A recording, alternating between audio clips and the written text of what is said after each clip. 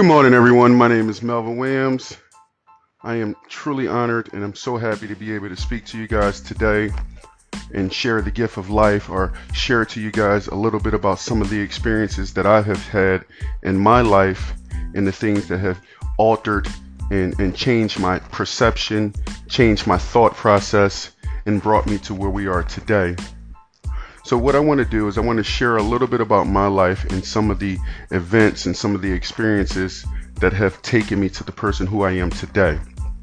So for the most part, my life was shaped by trials and tribulations.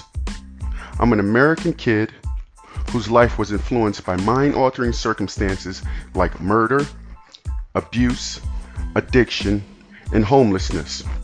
All of this for me happened before I was 10 years old. It's that process of life that defines who we are. Failure is a part of that process. Fight or flight, either we're going to summon the strength to survive or run away from that actual hardship. Nevertheless, this natural process that is shaping us to who we are becoming has caused me to become the person I am today. And I want to share something. I remember the first time I heard my mentor Jim Rohn say, set a goal to make $1 million, not because of the money, but for what you will become in the process. The process of transforming myself into an entrepreneur, motivational speaker, and author started for me on September 7th, 1983. Growing up, I've often heard the saying that it takes a village to raise a child. Yet from as early as I can remember, I lost my chieftain. The process of growing up without a father defined my early childhood. Bill Gates, one of the richest men on the planet, couldn't have said it better. He said the first 5 years have so much to do with how the next 80 turn out. I validated that statement for the first 24 years of my life.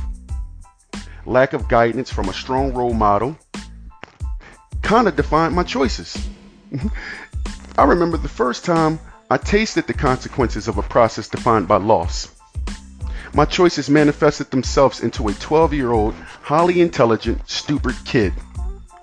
Too smart to realize my potential and too naive to understand that I had some.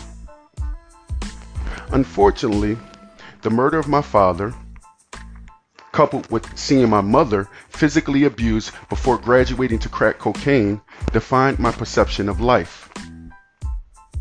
Nevertheless, I still remember reading Vernon Howard's quote when he said, "We are enslaved by anything we do not consciously see. We are freed by conscious perceptions." It was my perception. My perception in life was all messed up. Within the first 10 years of my life, I had my father die. I had my mother abused by another man. My mother started using crack cocaine. And on top of all that, we became homeless.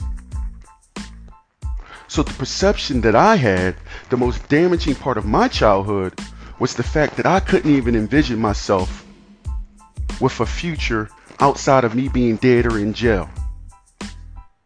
From as early as I can remember, early even back to being 12 years old, fast money and shortcuts always consumed me. It's funny because I've often asked myself, what would I have done differently if I had the wisdom of Joel Weldon, who said, "What you value is what you think about. What you think about is what you become." My thoughts manifest themselves in the form of being arrested at 12 years old. And it's funny because when I reminisce about that night, I often think to myself, I should have been home preparing for the next day of school. Nevertheless, life is a collection of experiences. And it's in my belief in these statements that's inspiring me to share